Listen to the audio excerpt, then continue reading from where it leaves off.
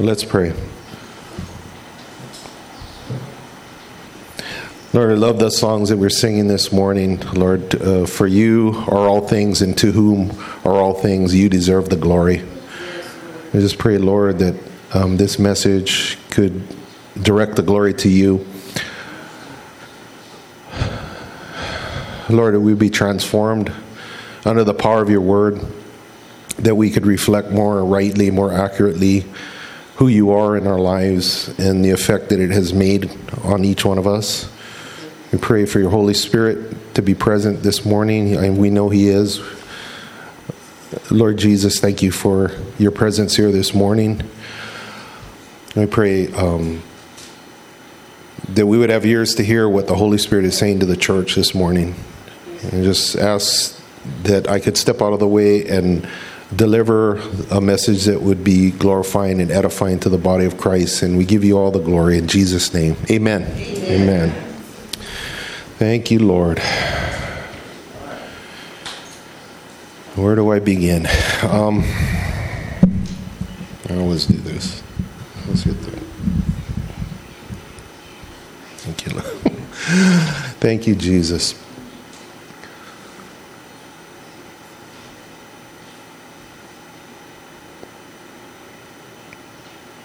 You know, we live in an interesting age right now, and there's a real balance of our conduct in the hour that we're living. It's a unique time where the Bible says that they would call good evil and evil good, and there's a real attempt to dismantle foundational things, and the Word of God is foundational.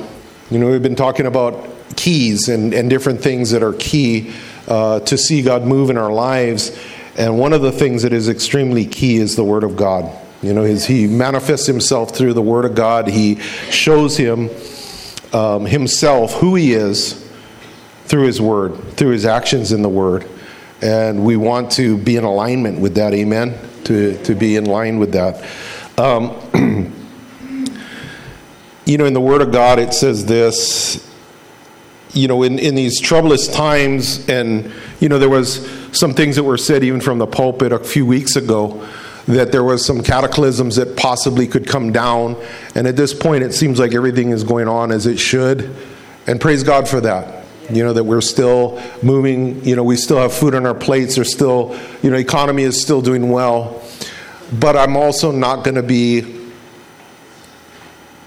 foolish in the assessment of the way things really are. I believe that one of the things that God has called us to do as the church is to be people, number one, of truth, to be people of reality and watchfulness, that we're to be watching. You see many times that the Lord commends us to watch in his word. He says to be aware. The word, in some instances, I don't know about all, it's Gregorio. That means to be prayerful, to be staying up late and thinking and watching what's happening. And, you know, there's a lot of things in this world that could cause distress. And yet we have such an advantage over the rest of the world that we are covered in the blood of Jesus. I love that portion in that song that says, I'm covered in his blood. I go, wow, that sounds pretty gory. But we know that the blood of Jesus cleanses us from our sins. It washes us whiter than snow. In fact, he has given his righteousness to us by faith, that we stand in that position because of what Jesus did. Not anything that we've done, but because of what he has done. Amen? I want to go to Matthew 6. And it says this, Matthew 6:25. It says, therefore I say to you, do not worry about your life, what you'll eat, what you will drink, nor about your body, what you'll put on. Is not your life more than food, and your body more than clothing? Sometimes I think we get it twisted, that we make life all about those things, especially here in America. You know, one of the things that they said in the last days that people would be, you know, buying and selling. And it seems a preoccupation in consumer-oriented America that we're so materialistic in our pursuits. And if we get something, then I'm happy. If I lose something, I could be sad.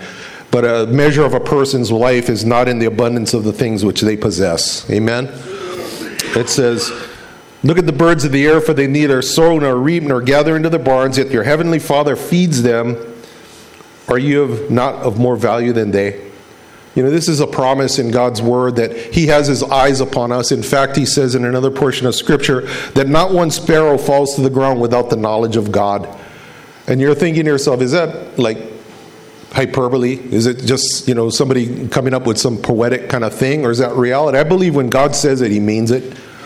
That when he says that I know the number of hair on your head, and how could he know that? Well, he knows, and he wouldn't say it unless it's true. He says, not one bird falls from the sky without the knowledge of God. Which of you by worrying can add 1 cubit to his stature? So why do you worry about your clothing? Consider the lilies of the field, how they grow. They neither toil nor spin. And yet I say to you that even Solomon in all his glory was not arrayed as like one of these. Now if God so clothes the grass of the field, which today is and tomorrow will be thrown into the oven, will he not much more clothe you, O you of little faith? Therefore do not worry, saying, what shall we eat? What shall we drink? What shall we wear? For after all these things the Gentiles seek. For your heavenly Father knows that you need these things. But seek ye first the kingdom of God and his righteousness, and all these things shall be added unto you. Amen.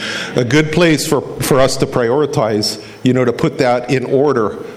That I hope that we haven't lost that knowledge in the Bible. That we haven't lost that in the church. That God is a holy God. That he's a righteous God. That he clothes us. It says that Solomon in all his glory was not arrayed like one of these flowers in the field. But he says that he is clothing us. And the thing he's clothing us with is the righteousness of God in Christ Jesus.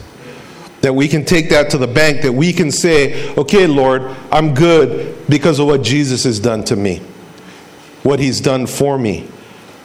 That he's clothed me in his righteousness. That's constantly being under assault, but it is a truth that is contained within God's word. It says in 2 Corinthians 5:21, it says, for he made him who knew no sin to be sin for us, that we might become the righteousness of God in him. There was a major transaction that took place, our sin for his righteousness for our sin. That it was very costly to do this, but Jesus says, I'm willing because I'm motivated by love. Remember last week we were talking about the power of love, the power that the motivation of God is for God so loved. That he was compelled by love, that he saw his creation down here. And he says now he looked down the eons of time and he saw us redeemed in his kingdom. He saw us partakers of his family. He saw us in glory for eternity with him. And he says, I'll do that. I'll purchase that. And he gave himself, he gave his life as a ransom for us, that he became sin. He became sin. That was where we were learning that in the Bible study on Wednesday night, that he went into the garden and the battle was won in the garden, where he went to the Father 3 times, and it says he was heard because he was a godly man. It wasn't like God shut up the heaven and says, nope. He said it was heard because of his godly fear. But he said, not my will, thy will be done. He submitted to the will of the Father to purchase for us the salvation, to do the thing that there was no way that we could have done in our own. That, in the Bible it says in Isaiah, it says that in fact our best efforts on the best day in God's eyes are like filthy rags. And you're like, what? Compared to the righteousness of God. There's no way that any of us were going to build the Tower of Babel to reach to the heights to get into the kingdom of God. There was absolutely zero way that we could do it. We could attain salvation by our own efforts, is what the message of the gospel is. I've done what you could not do, and I confer it upon you in faith. The challenge is to retain that. The challenge is we can start out strong and we feel that. It says in Romans 5, it says the love of God was poured out in our hearts. When we accepted this message. It says, yes, I need that. I know I'm a sinner. I know I need help. And God pours out his love in our heart. And there is a emotional state that takes place. You can talk to anybody who's been born again. That you can go up to your worst enemy and say, I love you, brother. I love you. And there's an emotion attached to that. And then the Lord says, okay, now walk in faith, not in feeling. Walk in faith now to do that, to work that out. Make that happen in faith. And that's where we are moving. And when we fall short of that, the enemy comes and he likes to assail us in that. And he likes to put us in a place, and you're like, and a lot of times we agree, that's right, man, I know my failures, I know where I screwed up, and I know where I let it down, and this and that, and we can focus on that. But in reality, we're clothed in righteousness. We're clothed. That's the covering. If I didn't have any clothes up here, I'd feel really weird. You ever heard that? Where people say, if you're ever nervous of speaking in a crowd, just think of everybody in the audience is naked. That's kind of chilling. But more worse for me to be up here naked. But we're clothed in the righteousness of Christ. Amen? And if we took off our clothes, we feel self-conscious and we feel naked. But we have to be cognizant of the fact that Christ robed us in righteousness. And what that is when the devil comes up and he always loves to bring up our past. What about this? What about that? And we have a tendency sometimes to fall in, oh yeah, you're right. Oh yeah, I did that. I feel so guilty. Until we come to our senses in faith that says, I am the righteousness of God. Robed in righteousness because he said so. Yes. And you bring the word to that condition, and the devil's like, I'm out. Because you remember when Jesus confronted the devil in the temptation, and he confronted him with the word. He confronted him with the word. I am the righteousness of God in Christ Jesus. Not because I feel it, because what he said about it. And that's the transformative. It's like a switch. If we can click that switch, it's a game changer right there. That we have the audacity to say, that belongs to me. That's not about that other guy over there that looks like he's got it all together. That belongs to me. Amen? If we can lay claim to that, this is the game changer, because we can have confidence in the Lord that I'm not naked. And look at my spots and my wrinkles, and look at how I am. I'm clothed in the righteousness of Christ right now. I have the robe of righteousness on. Amen? That's good news, man. Let's go to Isaiah 61. Isaiah 61, it starts off, we know that this is what the Lord Jesus spoke when he started his ministry in Galilee. And it says, the Spirit of the Lord is upon me because he has anointed me to preach good tidings to the poor. The gospel is good news. The gospel is a good message. It's a good message. And I think if it comes across any other way than that, we're not doing a good job with it. It's a good message that says, I have brought sinners near. I have cleansed sinners. I have accepted people that were on the outskirts. Amen?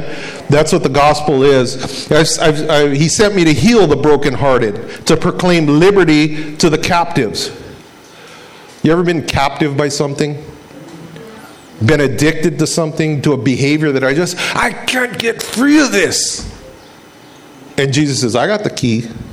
I can release you. And we call on the name of the Lord when we get sick and tired of being sick and tired, and he unlocks it. And it was like, wow. And those things that I thought were going to pull us down to hell no longer have that same power over us, because of the word of God, because of his promise, because of the blood, because of the sacrifice.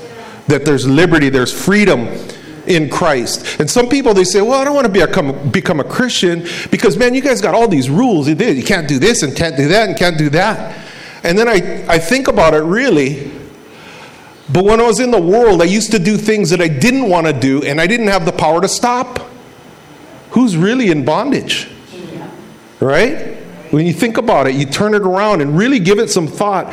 You got all these support groups, and praise God for your guys' ministry. You know, it's making a difference, Marcy. And highlighting Christ and the liberty in Christ and the power of his word and the power of the name of Jesus to set the captives free, to come together in a group on a consistent basis and say there is hope. There's a better way. I've been talking to Maui, and he says that there's a guy he's taking on as his son in prison, and he goes, man, I want to be like you, Maui. I want to change. These guys have been in prison for a long time, and they figure, this is it. This is my life, man. This is the way it is now. And yet somebody bringing a light into a dark place and showing them there's a better way. There's a way out. There's liberty in the name of Jesus. What a powerful thing that is. Amen. Each one of us here have that ability. We have those keys. We have that candle that we can go into a dark place. And naturally, eyes are drawn to the light who are sitting in darkness. It says that a gross darkness would fill the earth right now. Do you sense that? I saw something crazy. It's crazy. I saw a YouTube video clip, and it looked like some denominational church. I don't know. I don't want to lay claim to who it was, but it was, the guy who had his ecclesiastical robes on. And they have a transvestite, one of those things that go and read to the kids at the library. And the guy's up there extolling the freedom that this guy is displaying, because he's coming out and saying that we don't have to be conformed to this world. We have to be transformed. And that basically this person who's a man dressed like a woman has been transformed and is walking in liberty. And this is a time where they've taken truth and twisted it and called light darkness and darkness light. This is the age of which we're living in. And we need people to take a stand, a righteous stand that says, that's not Jesus right there. That's a lie from the devil. Amen. And suffer the consequences for that. If you're ostracized, you're just not as progressive as I thought you were. Well, so be it. Because I'd rather be on Jesus' side than the world's side that's on its way to hell. Amen. I saw something else. I'm like, where does this stuff come from? And it's like vomited out on us right now in this time, in this age. And what I'm preaching right now is the prevention of that. The preservation within the church. You guys ever watch Blue's Clues? I mean, I never did. Maybe my kids watch it, but it was just a regular cartoon. And they're over there doing this thing where they're celebrating gay dolphins. And all the people, let's bring all our family to a gay parade, a gay parade. And I'm like, Blue's Clues. How many people are working on this thing that they're all right with that? And this pushing this agenda on our poor kids, bringing confusion on them, and promoting this garbage in the schools. Yes. And corrupting minds. It's not right. And I'm not anti people if that's their struggle in life. I'm not anti that. In fact, in 1 Corinthians it says, and such were some of you. But you were washed and you were cleansed. Some of you were alcoholics. Some of you were homosexuals. Some of you were murderers. Some of you were this. But you were washed and you were cleansed. Now you're a part of the body of Christ. You don't have to go that route. And we don't have to change the laws in society to make people feel comfortable with their sin that is going to drag society to hell. Seek ye first the kingdom of God and His righteousness. We're all sinners. I'm not saying I'm better than any sinner. I'm not. But I'm saved by grace. I'm cleansed by His blood. We are those people. Amen? Yes. That's a powerful truth right there. And I believe that people... I saw another video of this guy, and he had this box of pharmaceutical drugs. And they said, the caption was, they don't want you to see this. And this is one of those ones that they've convinced in school or whatever to transition. You're not really a guy, you're a girl. Now, get these surgeries and take these drugs now, and you're going to be a girl, and you're going to feel fulfilled inside. And this person was near to tears and says, don't listen to this lie. Look at this box of drugs I got to take now just to feel normal or to keep up this sham, this facade that they're vomiting on society. That says a man can be a woman and a woman can be a man, and a man can even give birth. Where does that take place? This is just, it's like the inmates took over the asylum. Right? Where's the voice of opposition to say, I'm not playing this game anymore. This is nonsense. And it's not done from a heart of hate. It's almost pitiful, man, that we're in this condition. That it's a voice to say, that's not right.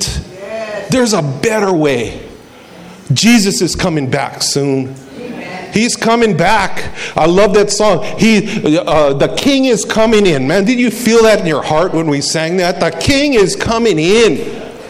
Can you see Him coming in on His white horse with banners streaming? This is my planet, and I paid for it in blood.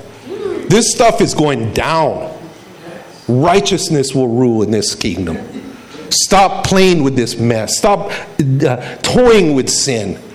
It's going to send us to hell. We are redeemed from that curse. We're redeemed from the curse in the earth. He's brought freedom, opening of the prison to those who are bound, to proclaim an acceptable year of the Lord. And Jesus, when he said this, this is his opening of his ministry after the temptation in the wilderness, he stopped right there to proclaim an acceptable year of the Lord, and he stopped. But this is what comes next. And a day of vengeance of our God. A day of vengeance. It says in the book of Genesis, my spirit shall not always strive with man. There comes a point where I said, that's it. And this is as far as this stuff goes. And then the hammer comes down. And it's a righteous judgment. And he's long suffering, not willing that any should perish, but all would come to repentance. All would shape up and say, I want to come into your kingdom. I tried it the way of the world and it's not good. And we turn. Repentance means change our thinking, which changes our conduct. Renewing our mind by the washing of the water of the word. Getting the spots and the wrinkles out of our robe of righteousness. If we're still kind of conflicted, well, I kind of like the world, but I like the insurance policy of the church. Right? Are we committed? Are we all in? It could get rough. It will get rough. It says, all those who live righteous in Christ Jesus shall suffer persecution. Not in America. Did you take a look recently? What happened to America? What happens to people who stand up for what is righteous? They end up getting sued. They end up going to jail. Haven't times changed in this country? That we would be so committed that so be it, if that be the case. So be it. We will not quit. We will keep our eyes fixed on Christ, our Lord, our King. He's coming back. There's not a whole lot of time left on this earth that's in decline. And I like what J.D. Farag says, as we look at it and we see it, it's like, it's a mess. It's like to transition our minds off of this, that it no longer has the luster that it might have had at one time. Then I'm like, I'm over it, man. That's not the place I want. I've got my eyes on a heavenly kingdom. In where righteousness dwells, where Christ is the Lord, that we're brothers and sisters of all nations. It doesn't matter what color you are. I'm so sick of hearing about racism. You could end racism right now by stop talking about it and just loving people for who they are. Amen? They all they want to do is divide. It's the devil's primary tactic. Divide them, get them fighting against each other. Fight. War. Divide and conquer. Primary tactic. Jump down to verse 10 in 61. It says, I will greatly rejoice in the Lord. My soul shall be joyful in my God, for he has clothed me with garments of salvation. He has covered me with the robe of righteousness, as a bridegroom decks himself with ornaments. That's our positioning in Christ. That's who we are in Christ. Who doesn't want that? Just like I said, when I got married to my wife, rented a tuxedo. And it was a nice tuxedo. It was a white tuxedo. Not that I was walking in righteousness at that time. But it was white. It even had tails, I remember. I wasn't going to go out into my yard and grab my weed eater with my tuxedo on and go do yard work with a tuxedo with tails on. I wouldn't do it. There are certain things that is just not appropriate as being a believer, robed in the righteousness of Christ. I won't do that anymore. Because I'm looking good in Christ. Right? I look good in Christ. I like this, man. He's elevated our vision. This is who I am. This is who I was meant to be. He created me to lift up my head, to not play in the dirt anymore. This is who I am in Christ. Amen? That's a good news right there. That is good news. Amen? It's received by faith. Everything that we have in the kingdom is received by faith. It's constantly being challenged. The battle is a faith battle. It's a battle in the mind. It's a battle in our experiences and how we react to those things. We have to fight it by faith, and we say, this is what God said about it. That's what I identify with it. Even though I might not feel it, I believe it. And the feelings will follow the faith eventually. And we'll be transformed into that if we cling to it tenaciously. This is Romans 3:21. It says, but now the righteousness of God apart from the law being revealed in his witnesses of the law and the prophets, even the righteousness of God through faith in Jesus Christ, to all and on all who believe. For there is no difference. For all have sinned and fall short of the glory of God. Remember what I said about our righteousness? Our righteousness are like filthy rags. In fact, if you did everything on 99.9% correct, and you were wrong in 0.1 thing, you violated it all. That don't seem fair. But that's, when we say holy, holy, holy, he's 3 times holy, Father, Son, and Holy Spirit. We don't even know how offensive sin is to a holy God. We're here on this side of eternity, and we're looking at these things, and we're like, okay, whatever. We're like fish swimming in the water right now. And we have no clue what it's like to be on dry land breathing air. This heavenly realm, it's so other than, it's so holy than what we're experiencing. When we hear that, wow, you mean if I did all these things and I just messed up on one point, then God's not going to accept me? What a cruel God. We don't understand holiness, apparently, because that even challenges me. But it's not about our righteousness. It's about us receiving by faith the righteousness of Christ, and that having a transformative effect on our conduct with what we identify with. Amen? It's so funny. Pastor Tyler, I pray I got time to bring this in here. But you said, let's see what Pastor Jay has. And you mentioned, or you said something. You said about the prodigal son. And I was like, well, that's what I wanted to go to. Because if we remember that story. And this is in Luke 15. I knew that was going to happen. Luke 15. And this is such a familiar story with us, or should be.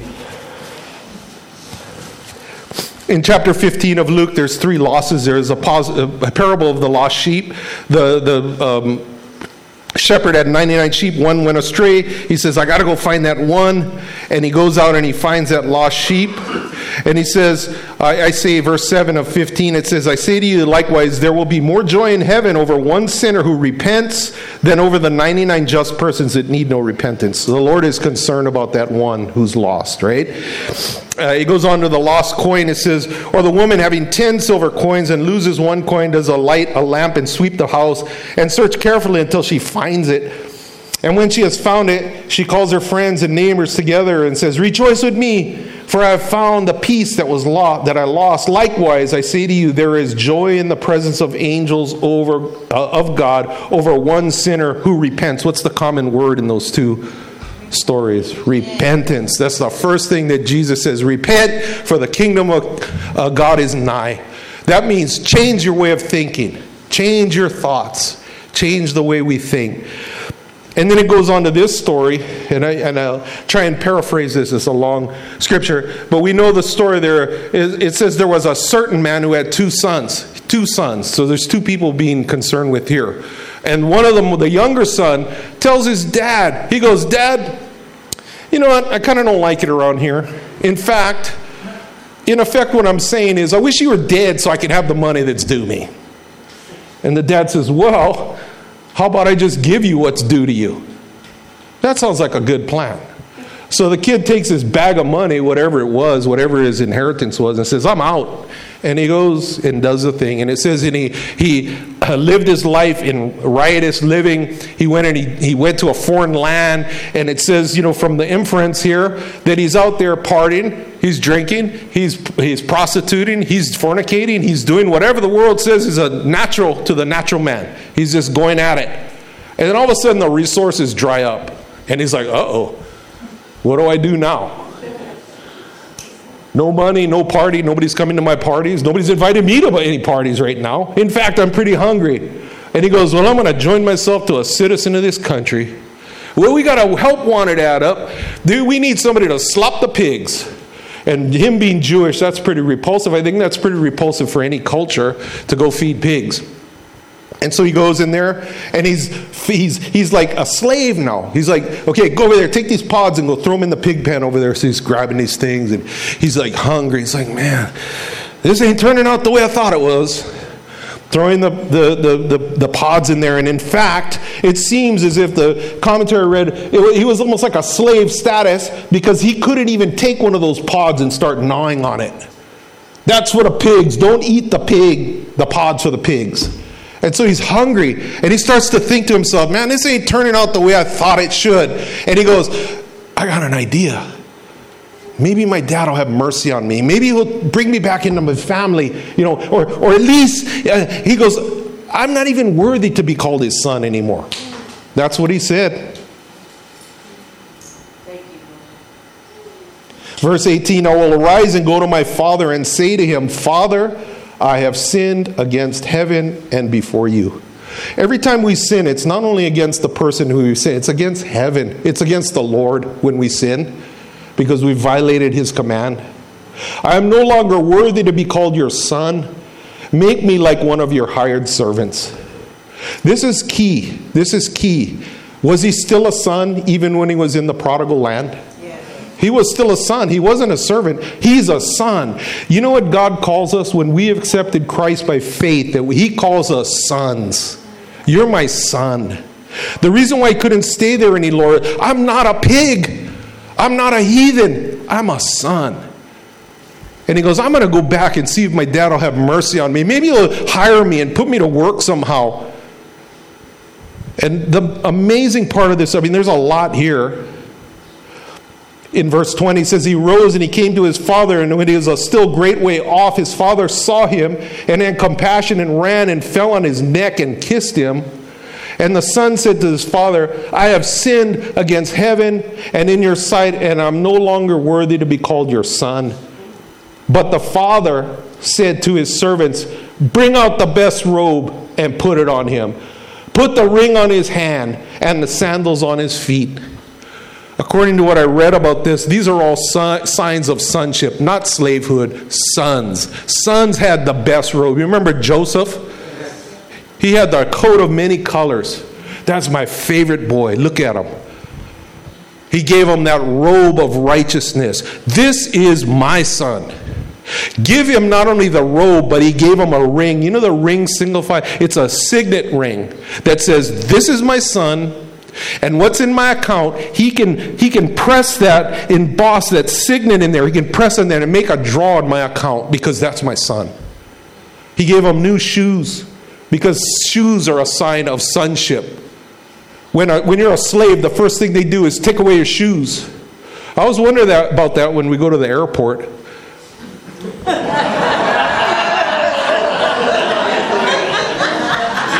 They're trying to condition us, people. We own you, man. Jump. When I say jump, you heard that whole story. I don't want to get sidetracked, but the shoe bomber, that was so ridiculous. Did you ever hear that story? He takes off his shoes and he's trying to light the thing up, and everybody mobs him. That's it. Everybody's taking off their shoes to get on the plane. Come on, man. We see this for what it is. I'm a son. We are sons and daughters of God. We see through the scam. This father, no longer worthy to be called your son. He was so assaulted by his past that he goes, I just want to come back home and work and do something like one of the servants over there. That'd be good enough for me so I can eat something. And the dad throws a robe on him. He puts a ring on him. And he says, not only that, get the best Kalbi beef. And we're throwing we're making laulaus, man. We're making a party here, right?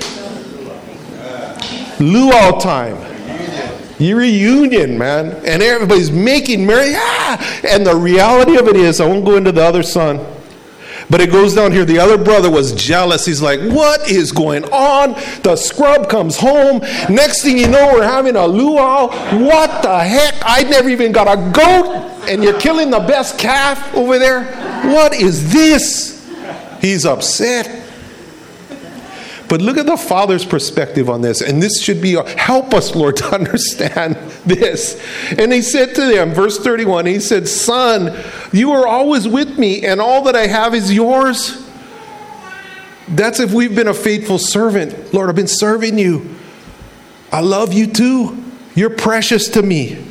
But look at this in verse 30. It was right that we should make merry and be glad, for your brother was dead and is alive again, and he was lost and he's found. Amen. Isn't that an awesome? I mean, even I missed the part where it says the father was sitting there waiting for his son. His heart was broken.